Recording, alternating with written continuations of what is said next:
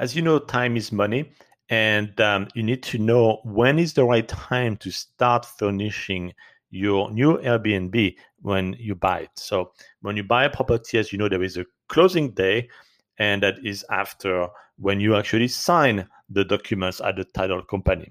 So it's entirely up to you when you pull the trigger to ship all of the stuff, the furniture, the decoration. I have an entire Amazon list that I share through my website on cashflowsuite.com of the stuff that I buy, from the coffee machine to the bed sheets to the types of towels, everything.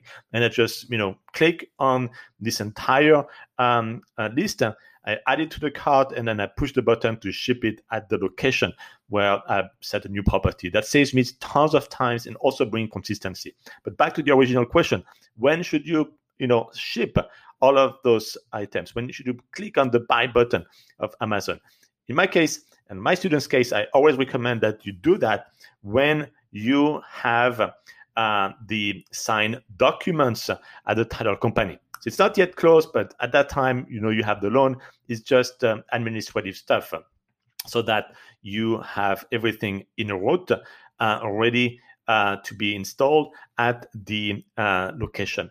For the properties that I buy, I usually ship all of those items to a trusted handyman that I have there, not at the property itself, but it depends where you ship them to. You might already be on site, and you can welcome all of those packages, because believe me, that will be a lot of packages. So you want to make sure that you have all of this well received and not stolen on the porch of your new property or the front door overall. So that's when I start shipping everything, when I actually exit the title company. It's that simple.